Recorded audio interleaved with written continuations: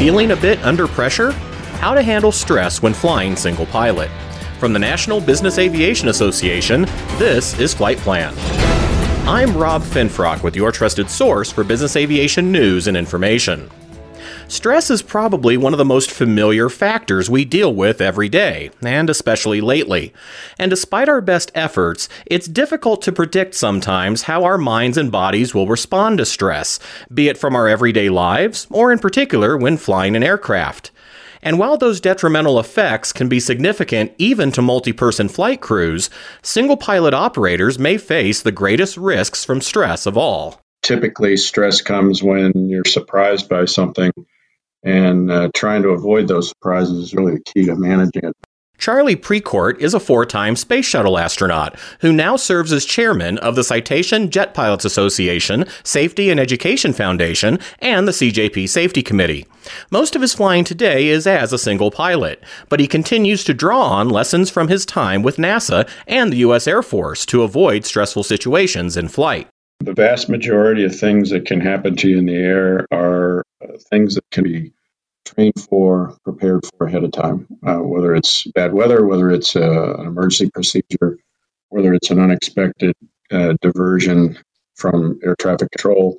All those things can be pre-thought through ahead of time and or trained in simulation or with instructors in the actual airplane. And the more you've seen something in the past, the more you're ready to recognize quickly that I've dealt with this before, I know what to do, and my first response will be the right one. Thinking through just something as simple as you're doing an instrument approach and something doesn't go quite right and you have to do a missed approach. If you hadn't pre-briefed the missed approach and suddenly you find yourself trying to figure out, okay, where do I go on this missed approach?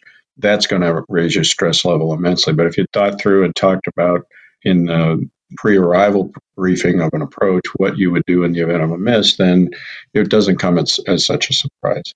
Also joining me today are Elliot Fisher and Todd Holtz. Both are pilots for Polymer Resources. Todd, can you recall a particularly stressful moment that occurred in your flying? There's been a couple of times, a couple of examples that have occurred with fuel planning, let's say. So, on a typical flight, you plan the fuel, you plan well in advance so that you do have enough margin.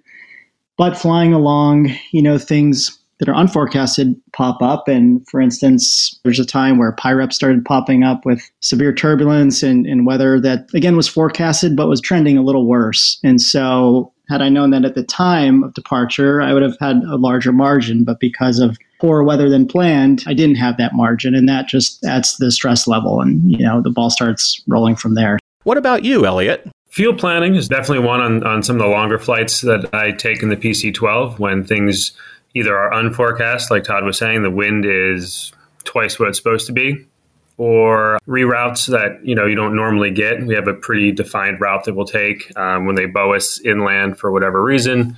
Sometimes it's a space launch or something like that. All of a sudden you're adding 100 miles or more to the trip, heading into the headwinds that you weren't expecting to have to fight and that sort of thing. So that then, fortunately, here you're flying down the coast. You're like, all right, I know that I have plenty of options. I can always just more so to the owner in the back than to the traffic controllers. It'd be like, look, things aren't going. Some unforeseen weather, wind, a diversion because of ATC. There's no point in pushing it. Let's just stop, get some fuel, stretch your legs. We'll be back up in 30 minutes, that kind of thing. I will say I've never had to do that, but the contingency plan has happened many times due to unforeseen weather and ATC delays. And then another one that I know, you start the plane and you realize you forgot something, either a set of chocks or something like that. If you're at an airport all by yourself and you were distracted, the owner showed up quicker, we were loading bags, all of a sudden you hop in, he's ready to go. And then you start the plane and realize you got a chalk stuck. So now you have to stop, again, swallow your pride.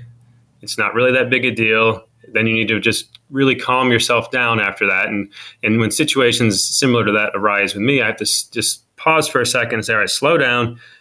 This was a mistake, not a catastrophe. This doesn't mean that everything else I should start second guessing everything else that I do on the rest of this flight. I made a mistake. There's an isolated, independent event. Yes, your heart rate's going to go up for a little bit. Everything's going to seem a little faster. So just purposely slow everything down from there.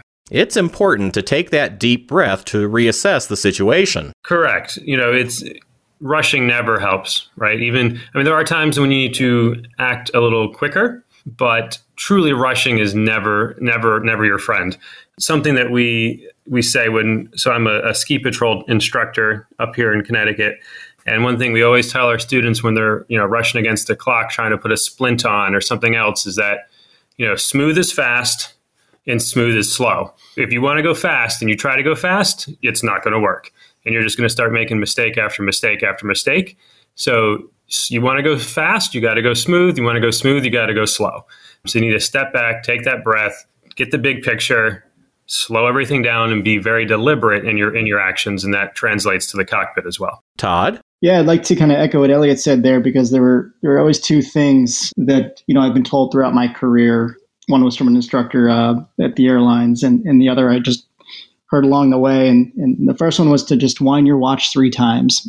In other words, when something unexpected happens or the stress levels increase, look down at your watch. If it's not there, still look down at your wrist and just pretend to wind it 3 times. And what that does is just enables you to take a pause, slow down, try to extract yourself from, whatever tunnel vision you may be in or whatever situation may be, gaining all of your attention, and to help, kind of clear your thoughts. And the other one is very similar to what Elliot said. He's always told, to go fast, go slow. And that way you take, deliberate actions and you're not spring loaded and those things will elevate your risk levels. More of our conversation in just a moment. But first, a message from NBAA. NBAA Flight Plan listeners, are you getting recognized for your leadership? NBAA now offers certificates and other credentials in safety, sustainability, and more.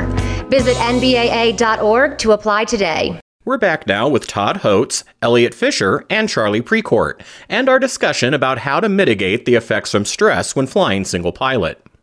Charlie, how do you apply the tips and techniques you learned from your time in the Air Force and with NASA when planning a single pilot flight? Well, there are a number of things, depending on the airplane, of course, but performance planning for runways. In the case of business aircraft, one of the more significant issues is runway excursions, and a lot of good preparation around your takeoff performance expectations, and making sure that you have adequately prepared for engine out for multi-engine airplane, that you know what your procedure is should you lose an engine early on in departure. Making sure you have good weather planning and weather alternates. All these things are contingencies to the primary plan, which is takeoff, climb to altitude, cruise, let down, and land at your primary destination. In a typical day, a flight like that is almost a non-event. But what you want to do in your pre-flight planning is think through all the things that wouldn't go right and what your alternative is for each phase, whether it's takeoff, climb, cruise, let down, and arrival. And make sure you've got an alternative way out in each of those phases of flight. Todd, that sounds like very good advice. Absolutely. So, when I fly single pilot, I try to have at least 3 plans. I have plan A, that is obviously the first choice. And that's completing the mission according to the parameters that are at play.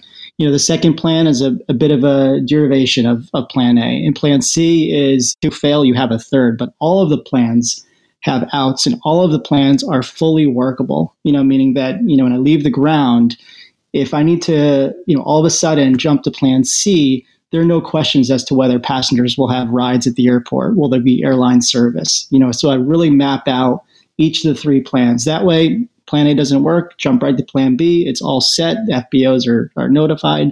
Plan C, same thing. So again, really just kind of mitigating all of your risk and having it as planned as possible, because the unforeseen will happen. There's absolutely no question.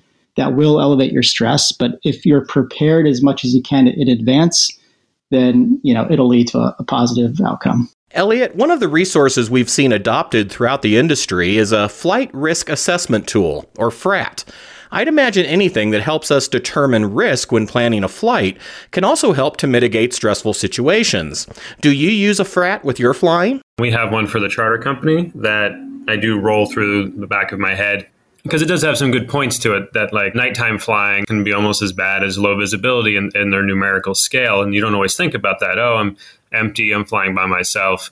So exposure to those in sort of the dual crew professional world has made me slow down, think a little bit more about the legs that you might think of are the easier ones, like, oh, there's no passengers, it's just nice and easy. But I also have several people who are way more experienced than I am. And pre-planning, like Todd said, you want to get as much done, obviously, before you go wheels up as you can.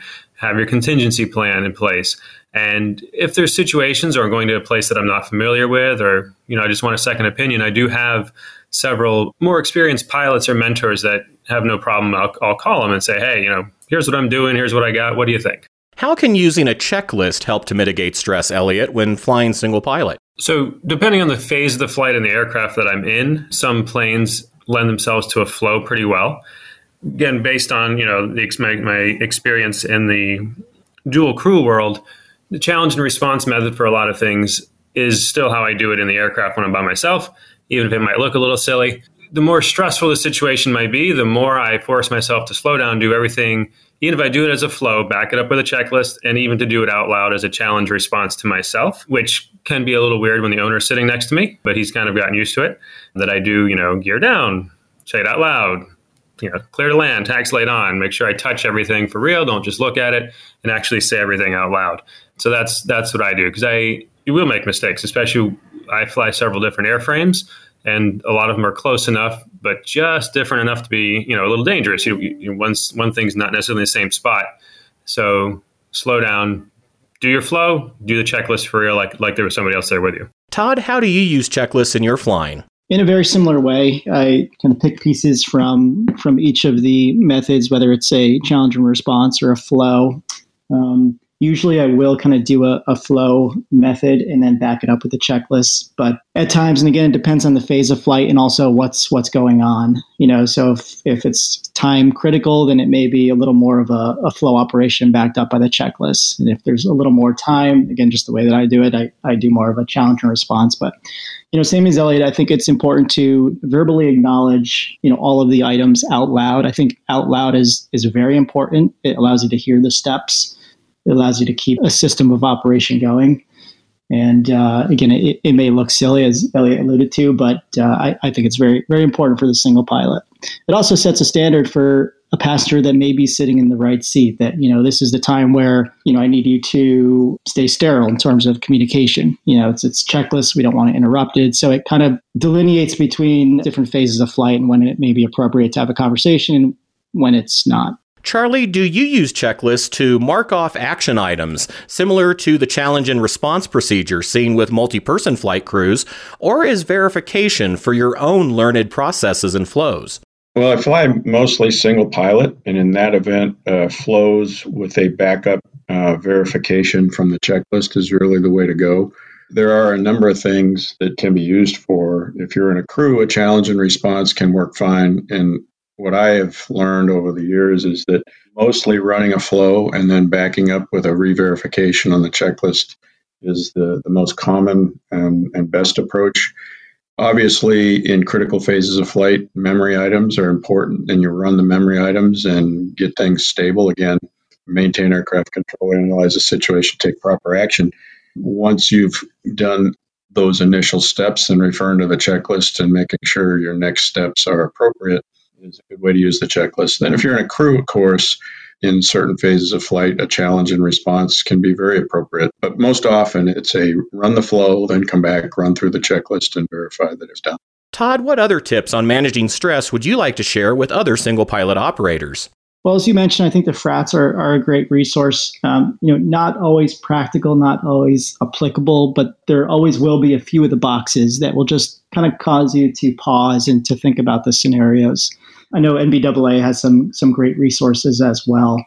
Really from my experience, it's and I've said this before. You are an island when you're a single pilot, but you don't have to be. You can expand your team. You still have a lot of resources that crews have available to them. As a single pilot, whether it's ATC or passengers, you need to expand your team, and that ultimately will help reduce the stress levels. What additional advice do you have, Elliot? Especially when it's stressful, like we said, slow down, follow your checklist, trust that you know what you're doing. And then when you make your plan, stick to it. There's a lot of times when, well, let's call it the weather. We're going to divert because the weather's not great. Let's stick with that diversion. All right, maybe we'll check the weather later on and the passengers aren't going to be happy. And oh no, it's getting better. No, we made our decision. We're sticking to it. If we start waffling between decisions that we made, things are going to get worse and we're going to be back to square one and starting this all over again. So even if parameters change, you do need to reevaluate. Kind of when you tell a student, like if in the back of your head you go, maybe I should go around, that means you should go around. If you think maybe I should divert, that answers the question. You divert, you stick with it. It was the right choice. People might be inconvenienced, but that's never enough of a reason to keep pushing. Even if the weather gets better down the road and you could have gotten them there and you land and you go, wow, we didn't have to do this. One time you will have to. And if you don't follow that little thought in the back of your head, then there's going to be trouble. So when you make your plan, make your best decision, trust you know what you're doing, and then stick with that plan. I think Elliot kind of hit the nail on the head there. You want to be confident, but you don't want to be overconfident. And you want to take that decisive action. If the little hairs are standing up on the back of your neck, then something isn't right. And I think what Elliot said is important. If you're thinking about it, then that probably is the right decision. And once you decide, you go all the way. And I think that's important, because once you start waffling, that's where confusion sets in. That's where the stress levels increase. If you fly standardized, I think that's really important as a single pilot. Another thing too is to have an operations manual. It sounds a bit silly if you're a crew of one or an airplane of one, but again, it just drafts out the procedures, and that way you have a system to follow. And I think those are vital for the single pilot. Charlie, what additional resources or advice to help single pilots to manage stress would you like to share? I think one of the key things, most aircraft types will have a type club, and there are a tremendous amount of resources in the community of that particular type aircraft. And then another source, the NBAA website has a lot of great resources for all the unique things that you might have to confront in your aircraft. And speaking of those resources, be sure to check out an upcoming online exclusive from NBAA's Business Aviation Insider member publication, in which Charlie, Todd, and Elliot offer additional thoughts on how to mitigate stress in the single pilot environment. Look for that article soon at nbaa.org/insider. And for the latest information on this and other topics affecting single pilot operations, visit nbaa.org/single pilot. And that's the latest from the National Business Aviation Association. Remember, you can subscribe to all Flight Plan episodes at Apple Podcasts and the App Store, wherever you find your favorite podcasts, including by asking your virtual assistant or connected device, or download them from nbaa.org. I'm Rob Finfrock. Thanks for listening, and join us next time for a new episode of Flight Plan.